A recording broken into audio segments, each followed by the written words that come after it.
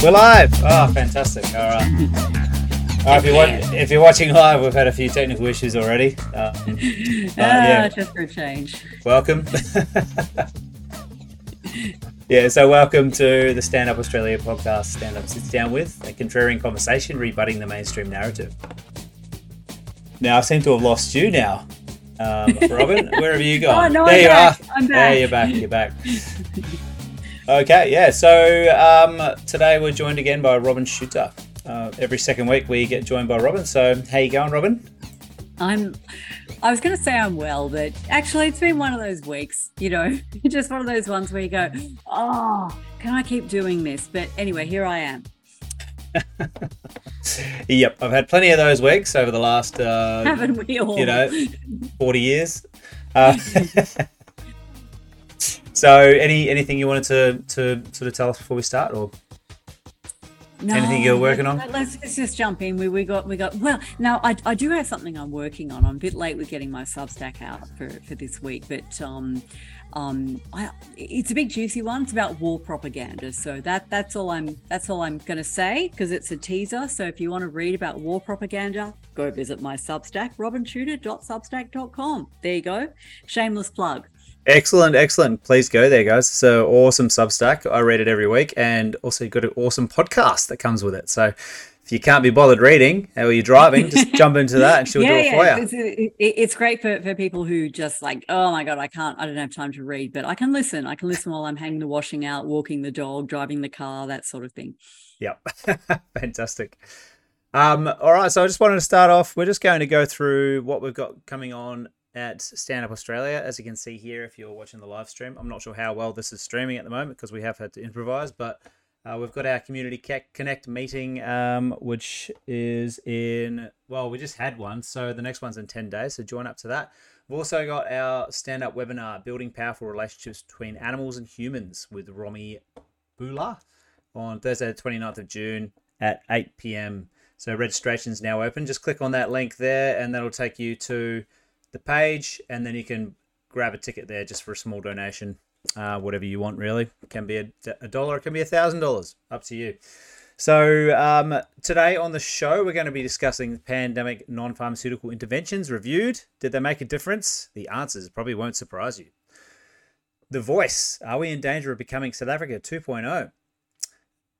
Daniel Andrews, highest paid premier in Australia and best friend of the lobbyist. And number 4 is Forever Chemicals and Cancer Link. Did government try to cover it up to avoid undue alarm, or are they just trying to save their own skin once again? Cool, so let's jump into the first story here, Robyn. Let's do it. So this is from The Age, and it's all the stuff you didn't do. So all the stuff you did in lockdown, we don't know how well it worked. Still, after 3 years, apparently. So last week's Examine covered the lack of evidence to show Victoria's $113 million school air purifier program actually prevented infections in students. Riled a lot of people. Those who don't believe in air purifiers found a government policy to get angry about. Those who do complained I unfairly maligned them by ignoring all the mechanical studies showing that COVID-19 was in the air and B, air purifiers sucked it out. So this author doesn't buy either view.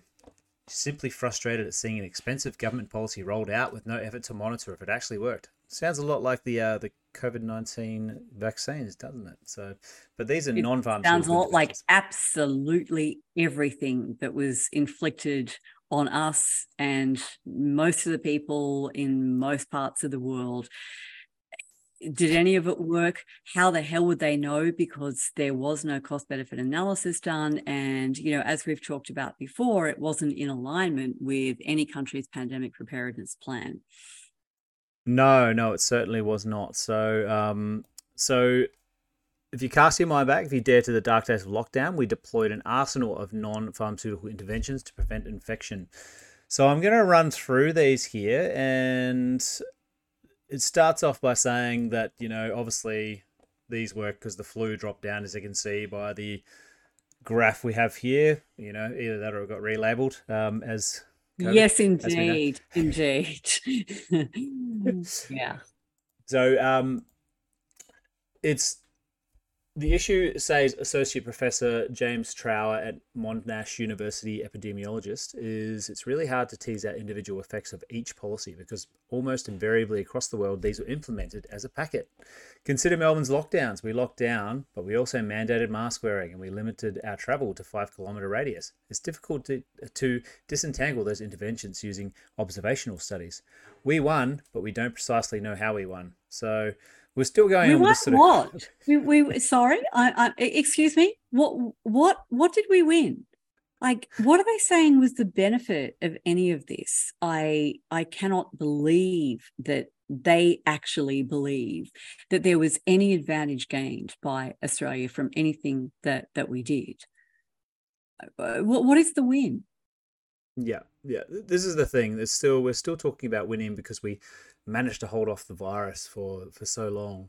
And then everyone went and got their shot, and then we're still clocking up. I haven't looked lately, but last time I did, 20,000 supposed new COVID infections a week. Yeah, that's winning, really? Yeah, define losing. Yeah, like these excess deaths we're seeing now. It kind of reminds me of something Peter said a couple of weeks ago on the podcast, which was about oil prices, about petrol prices. Sorry. And last year you saw a massive increase, and it was huge. I've just seen the ABS data recently. I'll drop a link in with the ABS data. But the first quarter of this year has been put on there now, and excess deaths are down by half. But they're still like a lot above historical average. Not even above. There are still a lot above, just not astronomical amounts. So, Peter, in a couple of weeks ago, he said, people say to me now when petrol's $1.75, oh, petrol's cheap. He goes, no, it's not. It's still really expensive. You've just gotten used to it. So I think now we're seeing excess deaths dropping, but they're still really high. And I think they're going to stay like that as well.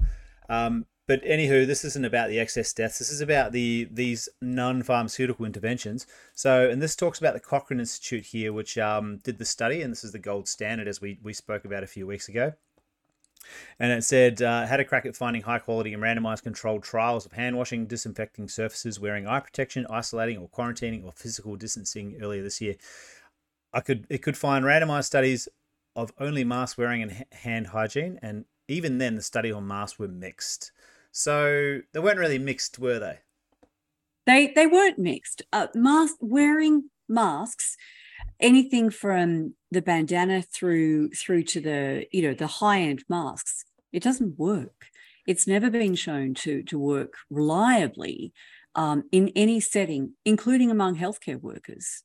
So I don't know what they mean by mix. No, it doesn't work.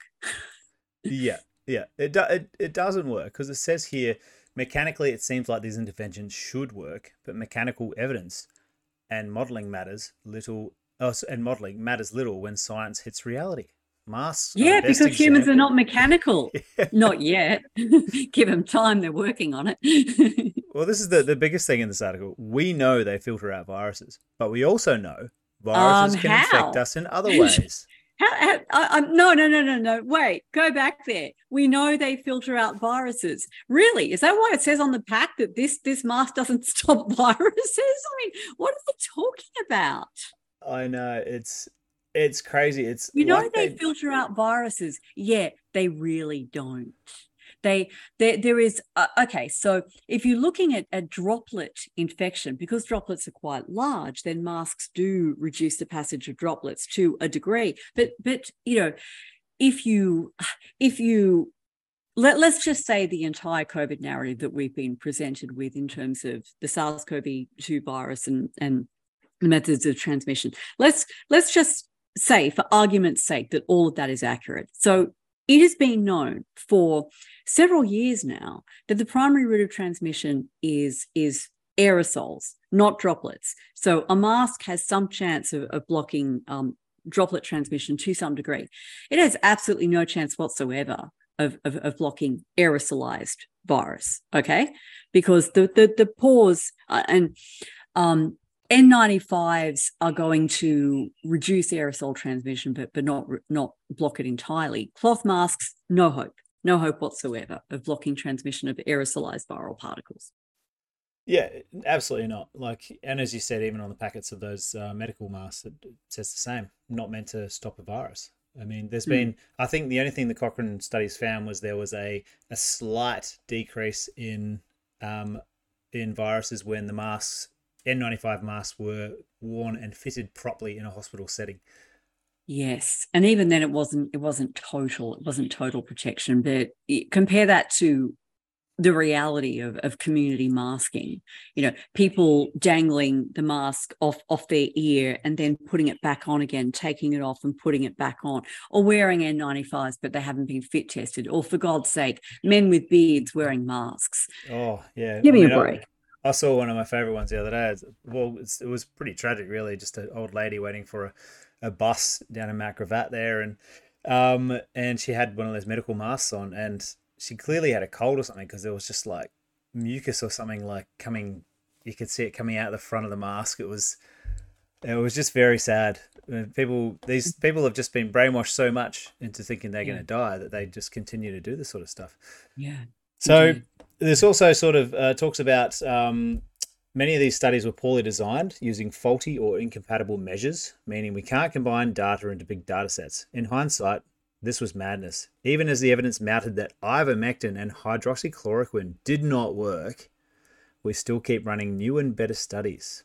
Monash University continues to recruit people for its ivermectin study with an exclamation point at the end. But we couldn't design and fund high quality studies of physical distancing because Yeah, they're this is just so extraordinary. I mean, you can go on C19 early and pull up the complete evidence base for ivermectin and hydroxychloroquine. And there is no doubt that when used appropriately, and this means used at the appropriate time, for the appropriate duration in the appropriate amounts, there is no doubt whatsoever that both ivermectin and hydroxychloroquine work as either pre-exposure prophylaxis or to stop to keep people out of hospital and to keep them alive. So yeah. this whole thing of mounting evidence that they don't work. Well, so in the case of the hydroxychloroquine trials, the ones that supposedly found that hydroxy doesn't work, use doses that are known to be lethal. So they overdosed in the case of hydroxychloroquine, and I believe it is Brazil. Yeah, it is Brazil. There are actually criminal charges against one of the, or against some of the people involved in the arm of the hydroxychloroquine trial that took place in Brazil. Like, they're charging these people with murder. They kill people with doses of hydroxychloroquine that are known to be toxic. In the case of ivermectin, they actually do the opposite, because ivermectin is really difficult to get a toxic dose of. It's so safe. They underdose them intentionally. They underdose the most obese people so ivermectin is dosed based on patient weight, and they had an arbitrary cutoff at a certain BMI point. Now, aside from the elderly, the other group that was at high risk of serious illness and death from COVID, whatever COVID is, were obese people. So why would you have an arbitrary weight-based cutoff? That resulted in the underdosing of the people who are most at risk of serious outcomes from COVID. Again, whatever COVID is. Yeah, So yeah. these trials were sabotaged. They were set up to make it look like these drugs failed, and even then they actually succeeded. But some outcome, like the important outcomes, in many cases failed to reach statistical significance, and that was largely a sampling size error, or like a limitation of small sampling size. Yeah, I heard RFK Jr. say the other day the Joe Rogan podcast as well. He was on the hydroxychloroquine studies that were done in, I think it was Brazil, where they just gave them enormous amounts, which would, Yeah, be almost guaranteed to that's kill you. It didn't just take place in Brazil. That was a multi-center trial. Brazil is the only place where I know there are criminal charges that have been brought against the Yeah, people responsible for running that. But that was the Solidarity trial. I think it was Solidarity, but don't quote me on that. But that was a multi-center trial. So there were other places in which that trial was conducted, and they did the same thing. They used lethal doses, known lethal doses. The only thing that RFK Jr. got wrong in that was he said that ivermectin was overdosed as well. That's actually incorrect. yeah, Ivermectin was underdosed. Hydroxy was overdosed. yeah. It's a very And there's hard drug to overdose on, isn't it? Ivermectin. It's like, there is no way that the people administering that dose did not know that it was a toxic dose. There's no way that they didn't know that. yeah. Oh, definitely, without a doubt. And apparently, Bill Gates was involved in that study too. So, Yeah, big surprise. hmm. Mm, Someone who's trying to sell the vaccine. Funnily enough. mm. This is another interesting little line here from the article. It says, even the few high quality studies of masks we had were funded by charities, not governments. And why do Which you think charity? that was? Yep. But which charities? Hmm. And which charities? But also, like, they probably don't get funded a lot of these studies either because they know what they'll find. They know that it will just come up. If it is a very well funded study, it's just going to Mm. show they don't work. Just like the Cochrane study. I mean, obviously the Indeed. Cochrane study was a meta study, wasn't it? So it wasn't Yeah, actually Cochrane their own doesn't do study. their own research, but they No. do conduct meta-analyses. Yeah, yeah. No, absolutely. The so is the two explanations for this behavior by government are incompetence and malice. So, this is the Hanlon's razor question. Incompetence is actually incompetence does account for a lot. Governments want to be seen to be doing something. And as long as they can say, we're spending X amount of money on this and look at our policy, we're doing something, then in general, unfortunately, because the public is poorly educated, in general, if government can say we're doing something, the public will go, oh, good, they're doing something. Oh, our taxes are paying for something. The last thing in the world that government wants to do is spend money evaluating the thing that they did. Okay, they just want to be able to have headlines about the thing that they're doing. They certainly don't want to get involved in cost benefit analyses of what they're doing, because there's a very high chance that what they're doing is going to turn out to be wildly not cost effective. And in the case of the masking, we've talked on several different occasions about the pandemic preparedness plan that Australia had in place that was revised in August of 2019. Okay, so a couple of months before the first case of COVID was identified. And it very clearly says in that plan that community masking basically doesn't have value. So it's not like they didn't know. Oh no, we didn't know how to manage a pandemic. Yes, they did. They had the evidence. It was in a plan. That plan draws on things like the previous Cochrane analyses of all of these non-pharmaceutical interventions, as did all the other countries' plans. There wasn't a single country's pandemic preparedness plan that said community masking, do it. It's great. It works. None of them did. Most of them advised against it, and those that were sort of equivocal about it said, well, they might work. It's kind of logical that they would, maybe, but we don't have any high quality evidence that community masking works. Yeah, I think the only argument you can make is if you're sick, maybe it might stop a sneeze. Yeah, And it that's doesn't work about for it. source control, because Cochrane have looked at that as well. It doesn't work for source control. Oh, Doesn't really? work for preventing infection. So it doesn't matter whether I'm wearing it to stop me from getting your germs, or you're wearing it to stop your germs from being transmitted to me. It doesn't work. Doesn't work for infection prevention. Doesn't work for source control. Doesn't work. Yeah, yeah. I've seen lots of sort of like funny little anecdotes about about people just trying to justify the mask issue. One was about something about like oh god, I can't remember. I'm not going to do it justice, so I'll leave it there. It's I'll try to find the meme and put it in the show notes, but it is pretty funny. But we've all seen the videos that people posted of themselves vaping through their mask, right? Yeah. So in other words, look how completely permeable this stupid piece of cloth is. Do you really think it's going to stop aerosolized virus particles from leaving my person? It's Yeah. not. Yeah. The way I looked at it was like a pair of pants doesn't stop a fart, does it? So this is Yes, that's a very good analogy. yeah. I think at least this journalist here is actually asking the questions of the government, while at the same time trying to defend her beliefs on what actually worked and why she thinks that things weren't effective, or why the mask Mm. studies were not powerful enough to show why they worked, and blah blah blah. But it's still really just reeks of misinformation once again coming out of the age. So Yeah. Who would have thunk it? The age spreading misinformation. yep. It's new.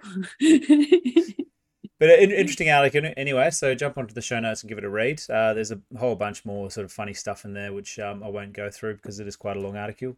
Mm. We'll jump onto the next story now, and this was a really interesting one this week. So some revelations came out about the voice, and the voice isn't going well. As we said on last week's show, it's dropped to about 49% yes now, depending on which poll you believe. But this is on a downward spiral. It has been since the start. Just keeps getting less and less support from the Australian public, and mostly I think as Australians increasingly realise that this is not what we've been sold, right?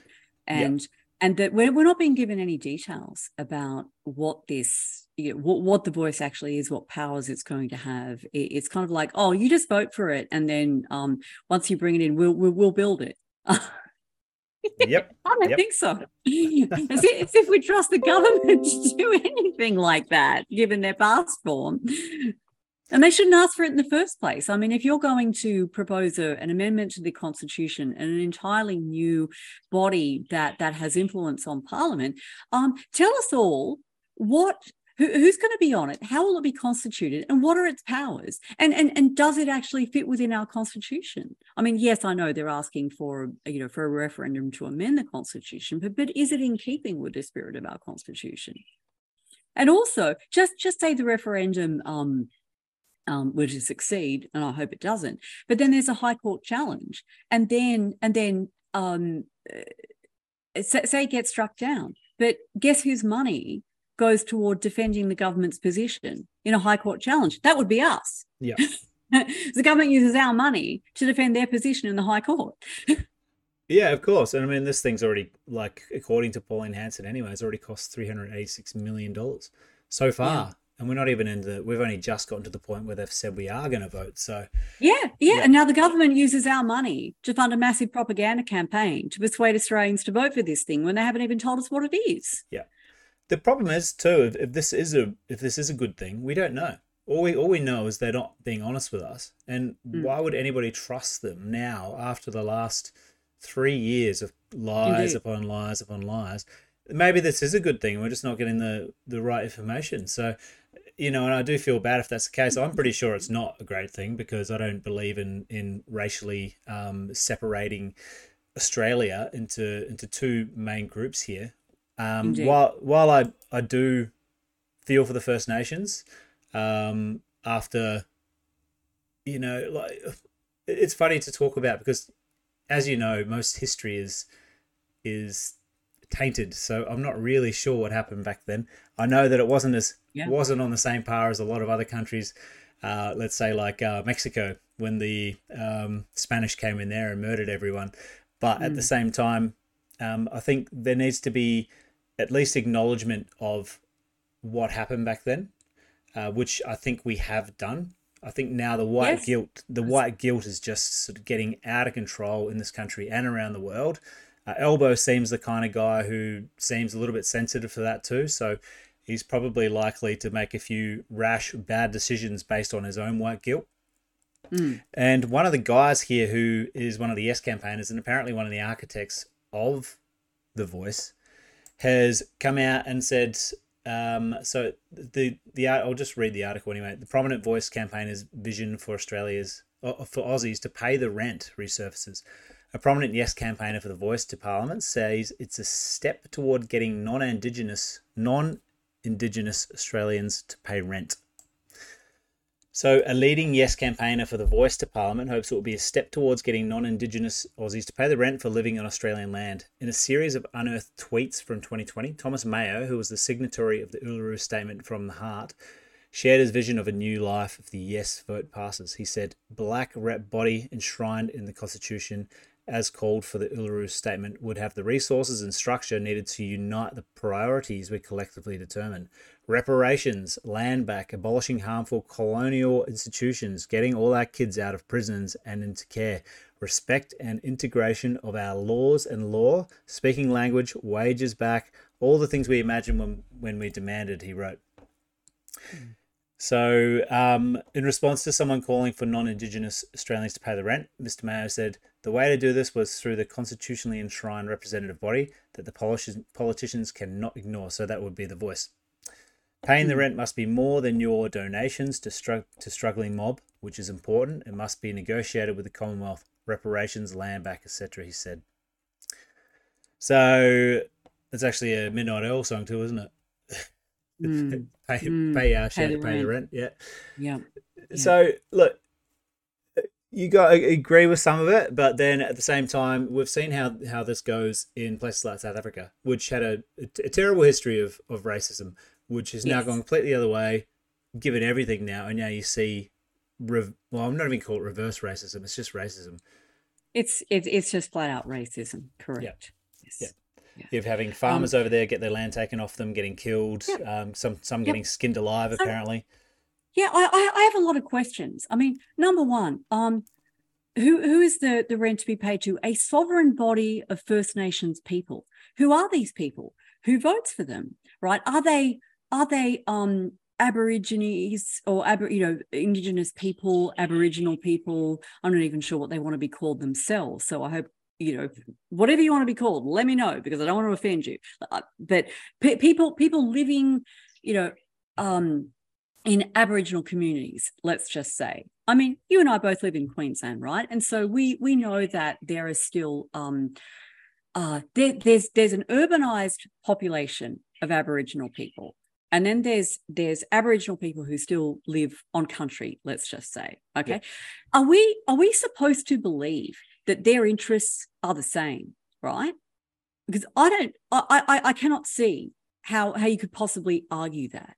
So how is this body to be constituted? Because from what I've seen, the people who are living in rural and remote areas in a more, let's just say, traditional setting, they don't actually back the voice. I mean, we've heard a lot of Aboriginal people, not the least of whom is Jacinta Price, come out and say, no, I don't back this at all. This is a bad idea.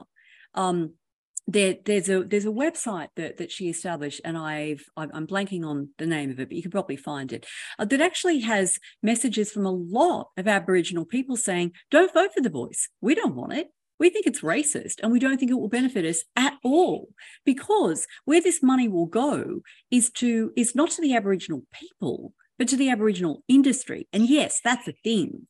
There is a huge Aboriginal industry that largely consists of people who claim to be of Indigenous background, but they didn't grow up in Aboriginal communities. They don't actually speak any of these languages, or they certainly, if they've learned them, it was in later life. They haven't gone through any of the initiations or whatever. Like they live in urban areas, and quite frankly, many of them claim Indigenous ancestry, let's just say, because the welfare benefits are much greater. Yeah. There's still greater ab study payment. Like you still get more if you claim ab study than Aus study. Now, I do think it's justified for someone to get a higher, like a greater contribution to their university studies if they live in a really remote community and it's very costly for them to, attend university or set themselves up to study remotely or whatever. How is it justified for a person living in an urban setting to get higher Aus study payments? Like, what's the rationale for that? Because they're 1/8 or 1/16 or one whatever the heck Indigenous, supposedly, so they claim. Yeah. I've got a friend actually in Melbourne who, when he got his, a 23andMe DNA study done, it came back that he was 1/16 Aboriginal, which actually entitles him to get on an Aboriginal benefit, which he hasn't taken it up or anything like that. But he was just like, oh look, I can get this thing now. Like, it means he would have been able to get into university a lot easier. A whole bunch of other stuff too. But he had no idea. He had absolutely no idea. And you always see these people that they don't look Aboriginal at all. You're mostly white. Yes. And this is it. Like, they have no connection to country. They didn't grow up on anything that you could honestly call Aboriginal land, as in in a setting where Aboriginal culture has been traditionally practiced and passed on down through the generations. They might have heard a few stories, but that's about it. It'd be like, okay, so my husband is what a quarter Irish. Okay, so can he now go claim reparations against the British government because the English dispossessed the Irish of their lands and oppress them and overtax them and starve them? So can he go claim reparations from the British government? I mean, where does this end? It's just completely ridiculous. Yeah. Now he's also half German, so can the people who were overrun by the Germans in the Second World War, can they now claim reparations from my husband because his ancestors oppressed their ancestors? I mean, you can see where all this is going.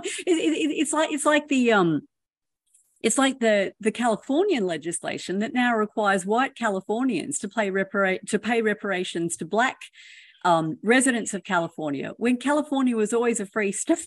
Yeah, never had slavery. Who is paying reparations to whom and on what basis? I know, it's unbelievable, isn't it? Like, you can make a claim as well. Like, let's say if you were Spanish, make reparations against Persia, because they used to come and raid Spain and take slaves from. Yeah, great. Let's bomb Iran. Yeah. I mean, yeah. Again, how far back do you want to take this? It reaches the point of absurdity very rapidly. Now, were there atrocities committed against Indigenous people in this country? Without a doubt. Were there atrocities committed against Indigenous people all over the place? Without a doubt. I mean, again, let's go back to my example of England. So whoever the original residents of England were, they were then overrun by the Picts, who were overrun by the Celts, who were overrun by the Angles and the Saxons, who were overrun by the Normans, and on and on and on it goes. So, this is not a nice thing, but conquest is part of the human experience. And it happens, it has happened in every continent. And the same goes for keeping slaves. I mean, who were some of the biggest slaveholders in the world? Africans, right? They ran a slave trade.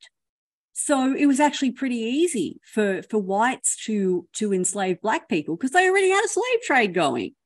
They just bought the black slaves from the black slave traders who already had a slavery business. It was very profitable. Thank you very much. So again, I mean, this whole white guilt thing as if white people invented slavery. Oh, give me a break.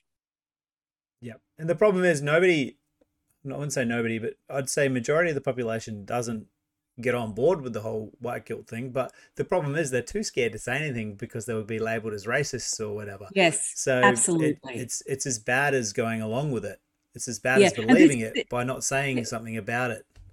Yeah, this is why I'm actually really pleased to see initiatives like well, I'm not sure if it was just Enterprise's initiative, but this website, which we'll put in the show notes, right? I'll find it. This website in which Aboriginal people are speaking up and saying, please don't vote for The Voice. It's actually really bad for us. We don't want it. Yeah. So now, you and I and other white folk can point to them and say, no, we're not being racist. They actually don't want this. Yeah. I think we've both got the added advantage of not really caring what other people think, though, don't we? So. I'm so far past that point. Like, if you want to call me a racist, knock yourself out. As if I care. Yeah. As if I care. I know I'm not. So whatever other people say about me is none of my business. That was actually a book title. I can't remember who wrote that, but yes, great book. Yeah, it doesn't really matter anymore because that word has completely lost its meaning. So it has. It's been stripped of all meaning. But yeah, this Thomas Mayo, he's an interesting cat, isn't he? I mean, he is quite openly communist in his attitudes. And this whole statement from the heart of Uluru, I think you're probably aware of this, but and some of our listeners will be, but for those who aren't, that statement from what's its actual formal name? Hang on, give me a sec. I actually pulled something up. The Uluru Statement from the Heart was actually just word for word taken from a court decision in Zaire. Copied from a 1975 ruling of the International Court of Justice that concerned the people of the Western Sahara. The primary author of that passage, so again, the passage that was basically copy-pasted into the Uluru Statement from the Heart, was a gifted jurist from Zaire, Nicholas Bayona Baymaya, whose submission to the court was picked up and incorporated in the ruling handed down by Judge Fuad Amoun, the court's Lebanese vice president. So this contribution, or basically plagiarization, that made it into the Uluru Statement from the Heart was never acknowledged by anyone who signed on to this, including this Thomas Mayo. Okay, so this Statement from the Heart, well, yeah, like you didn't even write it yourself. So how am I to take this seriously as some sort of expression of Aboriginal beliefs? Well, yeah, it wasn't. It was a statement of African Indigenous beliefs. I mean, there's some crossover. I don't rule that out. I mean, it would make sense, wouldn't it? But this was just blatant misrepresentation. Yeah, but sounds like he's got other things, other sort of agendas on his mind. It's a shame he didn't do it. In the last year, he could have got ChatGPT to write it up. Yes, indeed. I've got a video here of him, and I actually haven't vetted this video too well, so I might stop it if it's not that relevant. But it's just sort of shows a little bit about Thomas Mayo and his political leanings. So. The people who stand with me on this stage, I regard as giants. Thomas Mayo. Thomas Mayo written a handbook called the Voice to Parliament Handbook. All the detail you need. Thomas Mayo is a signatory to the Uluru Statement from the Heart, but was also entrusted with the physical document. Mayo is part of the referendum working group. He spent 18 months travelling around Australia to garner support for an Indigenous voice to Parliament. And I tell you what, we are sick of governments not listening to our voice. We are going to use the rule book of the nation to force them. There is nothing more powerful than building a First Nations voice, a black institution, a black political force to be reckoned with. Keep going until we change the system, until we tear down the institutions that harm our people. And also to pay respects to the elders of the Communist Party, who I think, without a doubt, have played a very important role in our activism. This is the first step. It's a vital step. Pay the rent, for example. How do we do that in a way that is transparent and that it actually sees reparations and compensation to Aboriginal and Torres Strait Islander people? The power in the voice is that it creates the ability for First Nations to go forth with coherent positions on what legislation needs to be created, what legislation needs to be amended, and punish politicians that ignore our advice. This is a modest request. Authorised by Matthew Sheehan, Advance Australia, Canberra. The people... A modest request, yeah. Yeah, as he says, with crocodile tears. Yeah. So again, I mean, this is so intrinsically racist because he's talking about a black voice. That speaks for everyone. So every black person or every person who traces their heritage to Indigenous Australians has the same ideas. You can speak for them in one voice. Really? I mean, is that not racist? That's the ultimate in racism. It's like this idea that all black people think the same and they all want the same thing. No, they don't.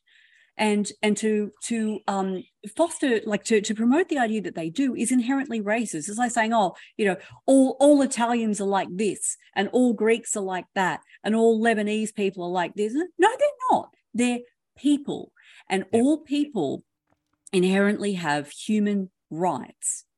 That's something the American Constitution got right. We hold these truths to be self-evident, right? We're all created equal but not same. So you can't have a voice that speaks for all of these people. That is an insane notion. Let them speak for themselves. And since many of them are saying, actually, we don't want the voice, let them be heard. Yep. And as you say there, he speaks for the Communist Party. So it is crazy because he seems like a very militant person. And every time you see that, it never ever really works out very well. Yeah. That's a person who is inherently attracted to power. And the whole notion of communism, which is that, society progresses from this sort of bourgeois private ownership of property to this intermediary point where the state owns all property, Okay. And then the step beyond that is supposed to be that there is collective ownership of property, that the people become self-governing. How's that worked out in the past, right? What always happens in societies that give communism a whirl is you end up with the oligarchy being even more entrenched than it was when there was capitalism. So no, I'm sorry, Mr. Mayo. Communism's been tried plenty of times. It is not in harmony with human nature. It's never worked. Never worked. And probably never will. But Mitch, that's just because they didn't do it right. Yeah, Give us another shot. We'll get it right this time. We won't murder gazillions of people in the process. Honestly. Yeah. Everybody knows what it is except the people who haven't quite figured it out yet. So, yeah. Yeah.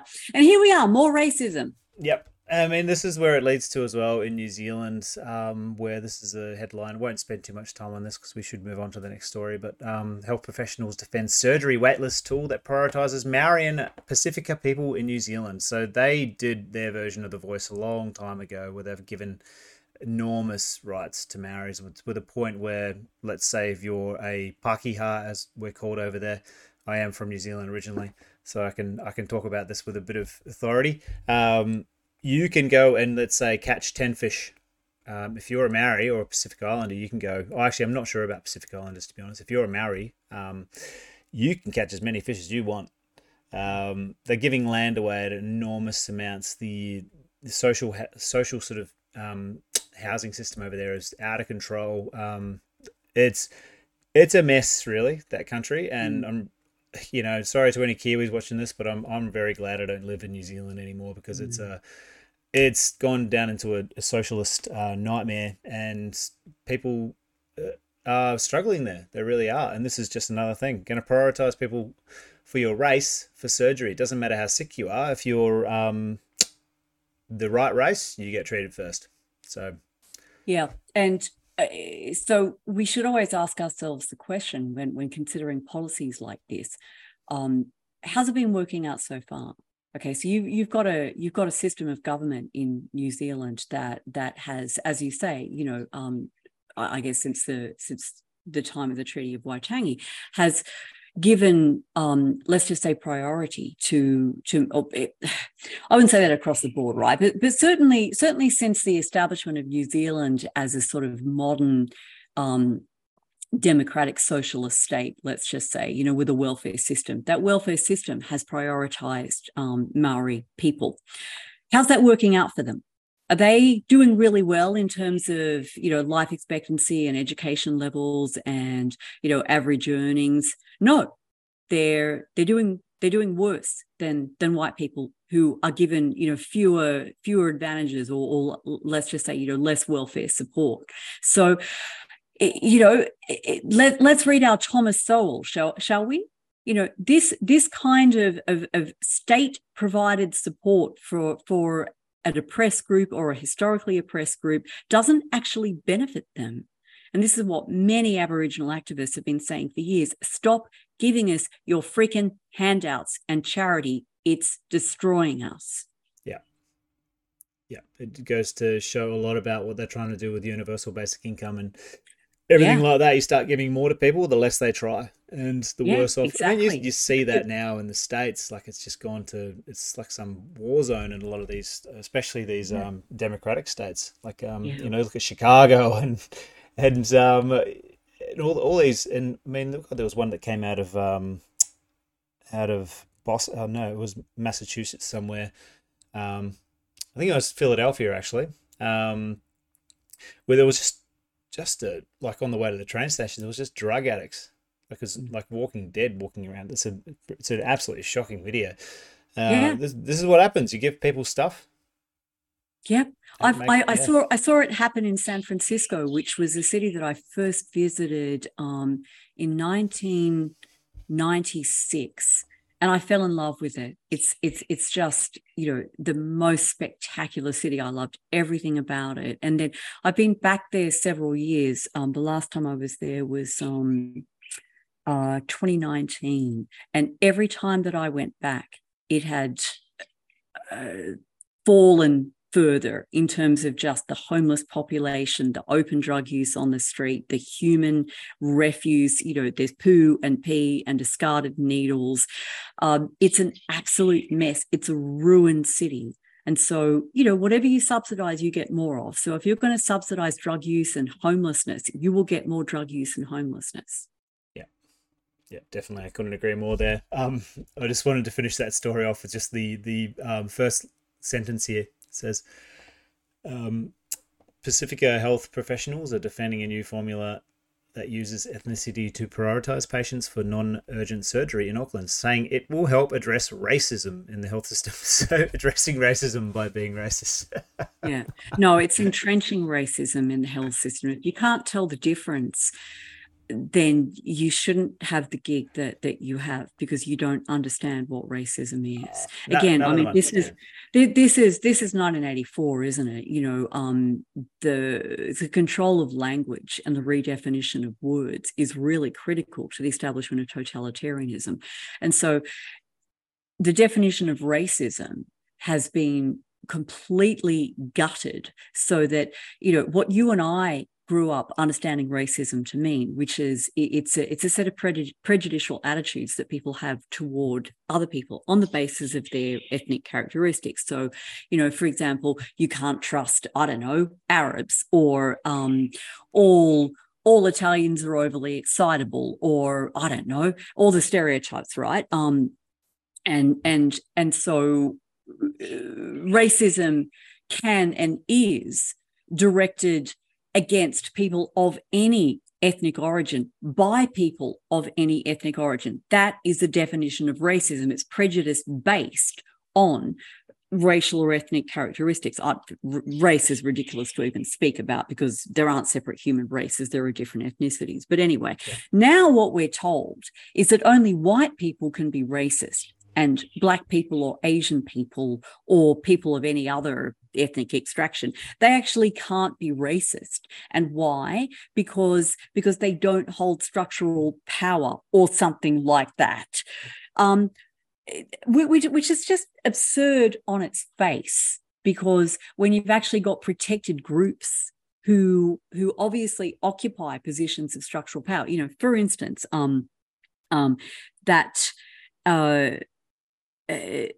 you can commit all sorts of criminal acts if you're Black in America, for instance, and you'll actually be lauded by the press, and you'll get off scot-free. But if you commit those same crimes as a white person, you've got the media all over you, and the police going after you. Now, does that? I'm not saying that there are no racist attitudes within the police force. What I am saying is very careful analysis of, for example, shootings of unarmed Black people or white people by the police actually indicate that you're more likely to be shot by the police if you're an unarmed white person than an unarmed Black person. Now, that has changed over the years because so much attention has been brought to bear on racism within the police force. But what I'm saying is that currently your risk of being shot as an unarmed Black person is actually lower than your risk of being shot as an unarmed white person. Now, these are not statistics that are shared around with the public because of racism, because there are protected classes, and even the notion that there are protected classes based on ethnic characteristics, skin color, sex, gender, or identification, or whatever the heck, that whole notion of there being protected classes is inherently anti-democratic, because you're basically giving more rights. You're saying that some people have more rights than other people. Again, I go back to this basic point. There aren't women's rights or Black rights or, Jewish rights or gay rights. There are human rights. Now, any state that abridges the rights of any group of people for whatever reason is infringing on human rights. Okay. But likewise, any state that actually says that some group has more rights than others is also infringing on human rights. Yeah, definitely, right, definitely. Rant over. It's where we need to get to as a human race, is to realise it's human rights, like you're saying, and stop. We were getting there too. This is the most annoying thing. We were getting to a point where we were seeing, like, if you're black, who cares? If you're gay, who cares? Nobody cares. Nobody cares. Judge them not on the color of their skin, but on the content of their character. And nobody gives a shit anymore. But they're trying to make it. I don't know. They're trying to bring it back. Is it incompetence? It's funny you say. What do you call it? Hanlon's razor. Hanlon's razor. Yeah.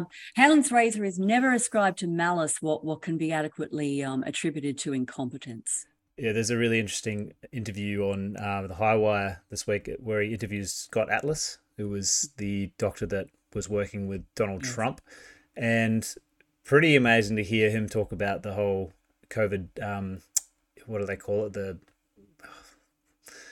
I can't remember what the actual name of the team was, but it had Deborah Birx and Fauci, and it had the old CDC director. But he was just saying Redfield. He was just saying he was shocked by the amount of incompetence in that group, and it's true. Like these governments, the people working in them are just lifetime bureaucrats, and they are incompetent. Yeah. It's a question, isn't it? At what point does so much incompetence pile up that you just have to wonder, can any human being or can any committee of human beings really be that incompetent? And that's a very, very hard distinction to draw between flat out incompetence and malice. I guess, my take on this is that if they were merely incompetent, every now and again, they would accidentally make a decision that kind of tilted in a beneficial direction, like beneficial to us, the regular people. The fact that all their bad, stupid, illogical, irrational, non-evidence-based decisions tilt in a direction that's not in our favor says to me there's something beyond incompetence. That they never accidentally get something right that actually offers us benefit. Yeah. They all of their bad, stupid decisions end up to our detriment. Can you ascribe that merely to incompetence? Yeah, that's a stretch for me. I know Atlas really does favor the incompetence argument, but you only have to look at Deborah Birx's history. I mean, she's military, right? Yeah. And her history with Redfield goes way back. They worked together on the HIV vaccine, and he certainly was accused of research fraud with respect to that HIV vaccine. I don't know if she was ever implicated in that research fraud, but the mere fact that someone who was found to have been involved in research fraud then manages to get himself appointed as director of the CDC, again, I cannot ascribe this merely to incompetence. The man has proved himself to be a liar, and yet he gets promoted. So there's a malicious force behind that. That's a prerequisite, though, and this is why I'm making an argument for incompetence and corruption, because the people that are in charge aren't these people. They're the people that take the orders from the people that are in charge, and the more corrupt and incompetent they are, the easier it is to make these stands. You have people in there who know what they're doing and are smart. They're less likely that they're going to take orders from above, which is why they didn't like Trump. Not saying that Trump's the greatest person in the world either, but at least he was someone that they were afraid of because he was his own person. Yes, and more to the point, he has, for reasons that I still find somewhat bemusing, he has that common touch. So, I think Whitney Webb's take on this is pretty accurate. They don't really fear and despise Trump as much as they fear and despise his base. And so, Trump's an outsider. He's not in their club. He's brash. He didn't go to the right universities, blah, blah, blah. He doesn't know how to behave among this predator class. So, that's a reason to hate him and despise him from their point of view.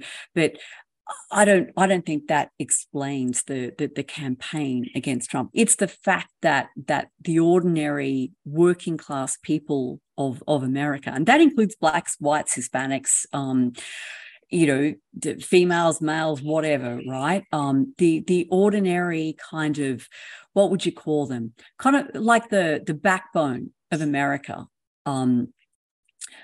It was attracted to Trump, perceived that he was kind of speaking truth to power, rightly or wrongly, who knows? But the actions that are directed against Trump really are directed against those people, against the backbone of America. That's how Whitney Webb expressed it. And I heard her say that and thought, my God, you're spot on. This isn't about Trump. It's about the people who vote for Trump. Definitely. And you can relate this back to the story we just talked about as well, can't you? Because I think the reason why they're getting so butthurt about it, the no vote being higher now, is because they know the people aren't stupid anymore, and they are waking up to the government crap, and it's a real. I think they must be scared. They must be really scared. They can't just pull the wool over our eyes anymore. And we're going to see a propaganda campaign like no other, funded by our taxpayers' dollars. Isn't that great? It's the best when you're paying for it too. The propaganda you're getting fed.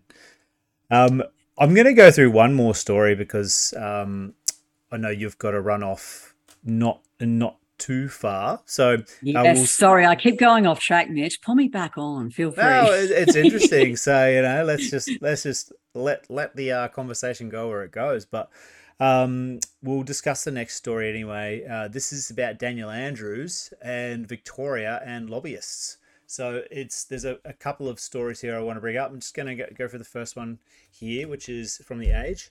And it's called Cannot Be Trusted. Labor stops attempt to strengthen lobbyist laws. So a bid to ban lobbyists from serving on public boards in areas that relate to their line of work has been knocked back in Victoria as the Andrews government rejected the attempt to strengthen lobbying laws in line with recommendations from the corruption watchdog. Big surprise. I'm shocked. I tell you, Mitch, I'm shocked. I know, it's insane, isn't it? It's just crazy. I'm shocked too, to be honest. I thought Daniel Andrews is a real stand-up kind of guy. Totally. The Independent Broad-Based Anti-Corruption Commission tabled a special report in February that found former Labor Minister Theophanis had misused his position to lobby for $31 billion supercity in Melbourne's west for Chinese-backed consortium. It's Dan's mates, the Chinese. So what they've said here is they aren't going to enforce this, but they're going to go with it in principle, which means nothing, obviously. Yeah. Oh my God! Yeah, principle. Can they spell that word? In principle, it's all right. We don't need to put it into law. We just we'll keep an eye on it. This comes off the back of fresh doubts on Victoria's Myki overhaul contract. The second failed bidder urges review. So here you have two bidders, one with the experience that was needed, who had a cheaper bid, and one that didn't have the experience that was needed with a more expensive bid, going for the new tap-on system in Victoria's public transport system. Myki was a disaster in itself because it should have done a bunch of stuff. Yeah, I know nothing about this. This cost billions of dollars. Hard to use. Didn't work a lot of the time. Big surprise.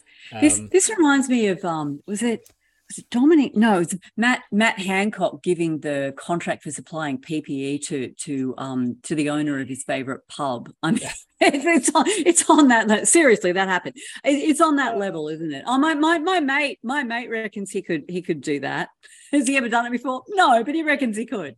I don't think they see anything wrong with it. It's gotten to the point now where they're just lifetime politicians. This is how it's always been done. So they're like, oh, it's nothing that hasn't been done before. This is what everybody does, which is the problem. This is why it's so in our face now. It's so open. I mean, you'd go back 20, 30 years, this stuff would be, the headline story.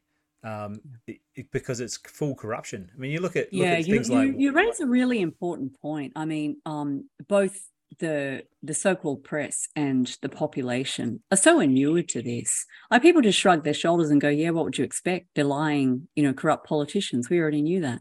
Yeah. They don't get roused by this. No, they don't get roused at all. You look at things like Watergate. Like, Watergate was such a big story back then. Stuff like that happens every week now. Yeah, absolutely. Look what's happening over there with Hunter Biden and Joe Biden right now. It's just being Yeah. It's bigger than Watergate, and it's just being shoved under the carpet. 100%. Watergate, of course, was a total snow job, but that's a whole other. We'll do a podcast on that one day. Yeah, no, you're 100% right. Like, people just shrug their shoulders, and part of this is the lack of attention that's paid to it by the media, but part of it is just also. Again, we're just so totally inured to this. We just have this basic presumption that the people who presume to govern over us are all just, completely corrupt, venal, lying mongrels. We just expect it, and so we accept it. Yeah, we expect it. We shouldn't. Edward Snowden came out 10 years ago now and said that the government was spying on us. Using sophisticated, phone hacking techniques or recording everything, which was always a conspiracy theory. It comes out.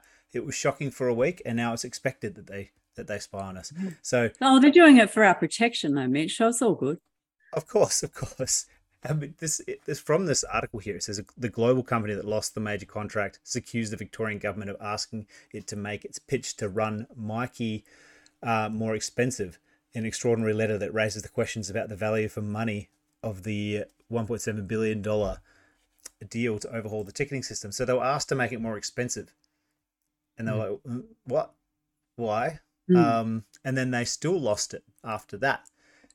Didn't make it expensive enough by the looks of it.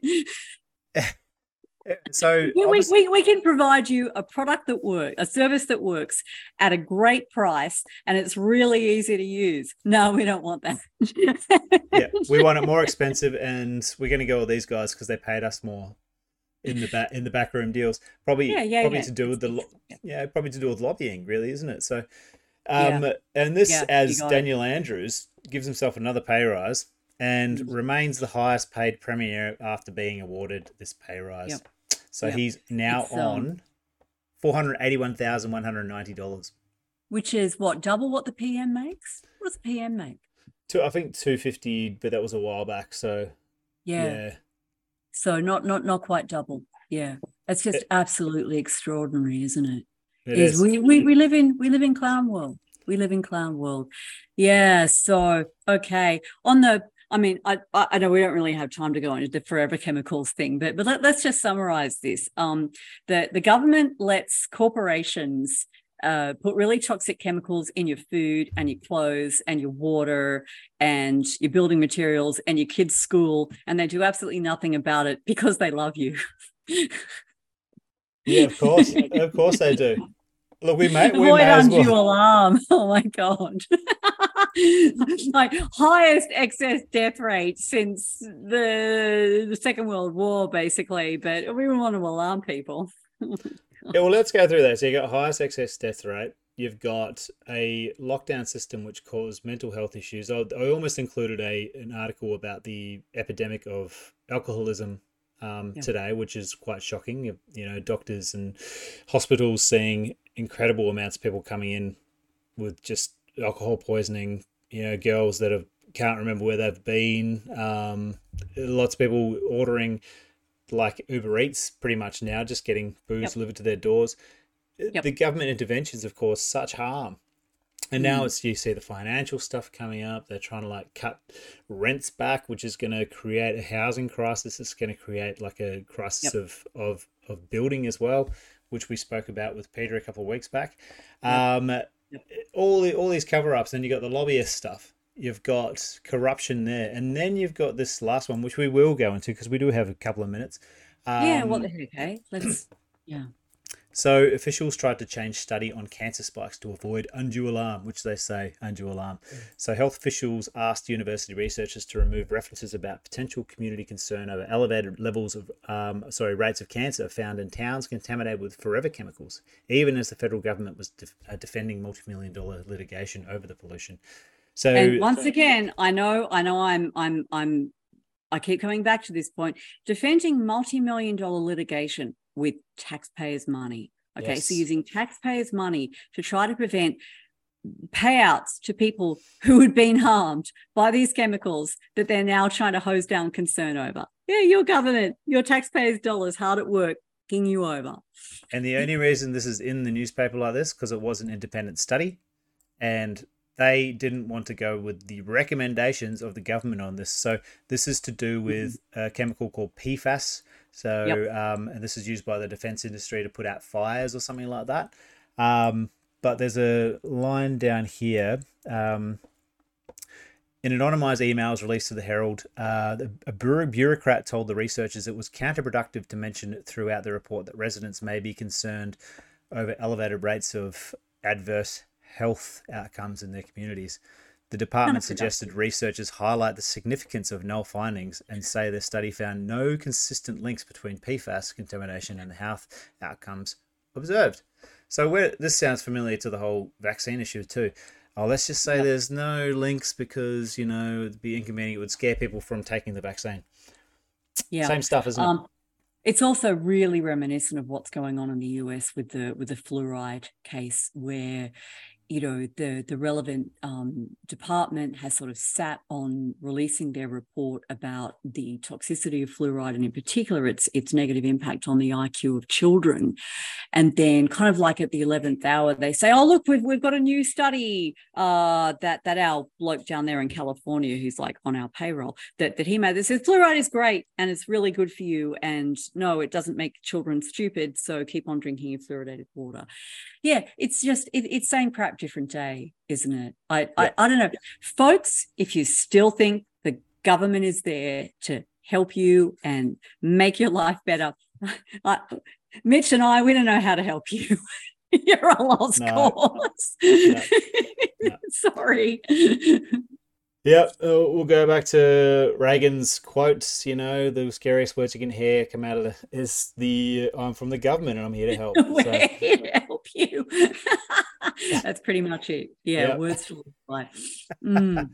Yeah, so is there anything else you want to add to the story? Because if not, we may as well call it a day. Yeah, what would I add to this? I would say, okay, just to loop back around to the start and your pre-show announcements. Getting involved with Community Connect, I think is probably the most important thing that you can do, partly for your sanity, because every week we get on and we talk about all this terrible stuff that's going on. That's why it was so nice to have Brioni on, a couple of weeks ago to talk about her app, which I think is such a good solution, the Inkaberry app.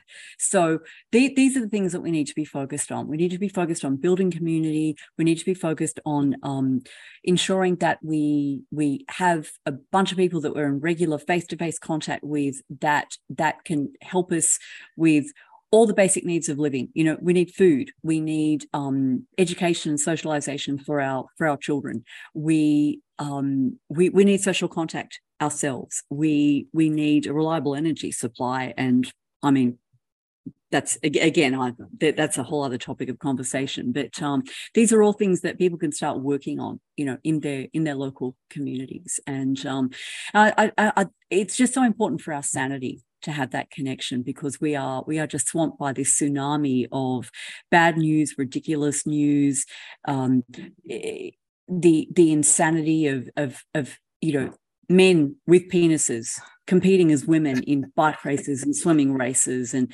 God knows what else, weightlifting. I mean, for crying out loud.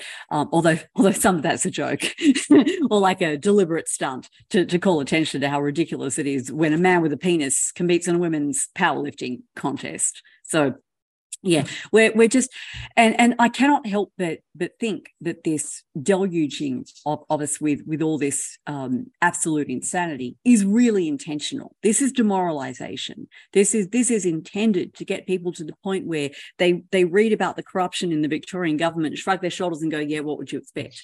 They're a bunch of lying SOBs. Yep.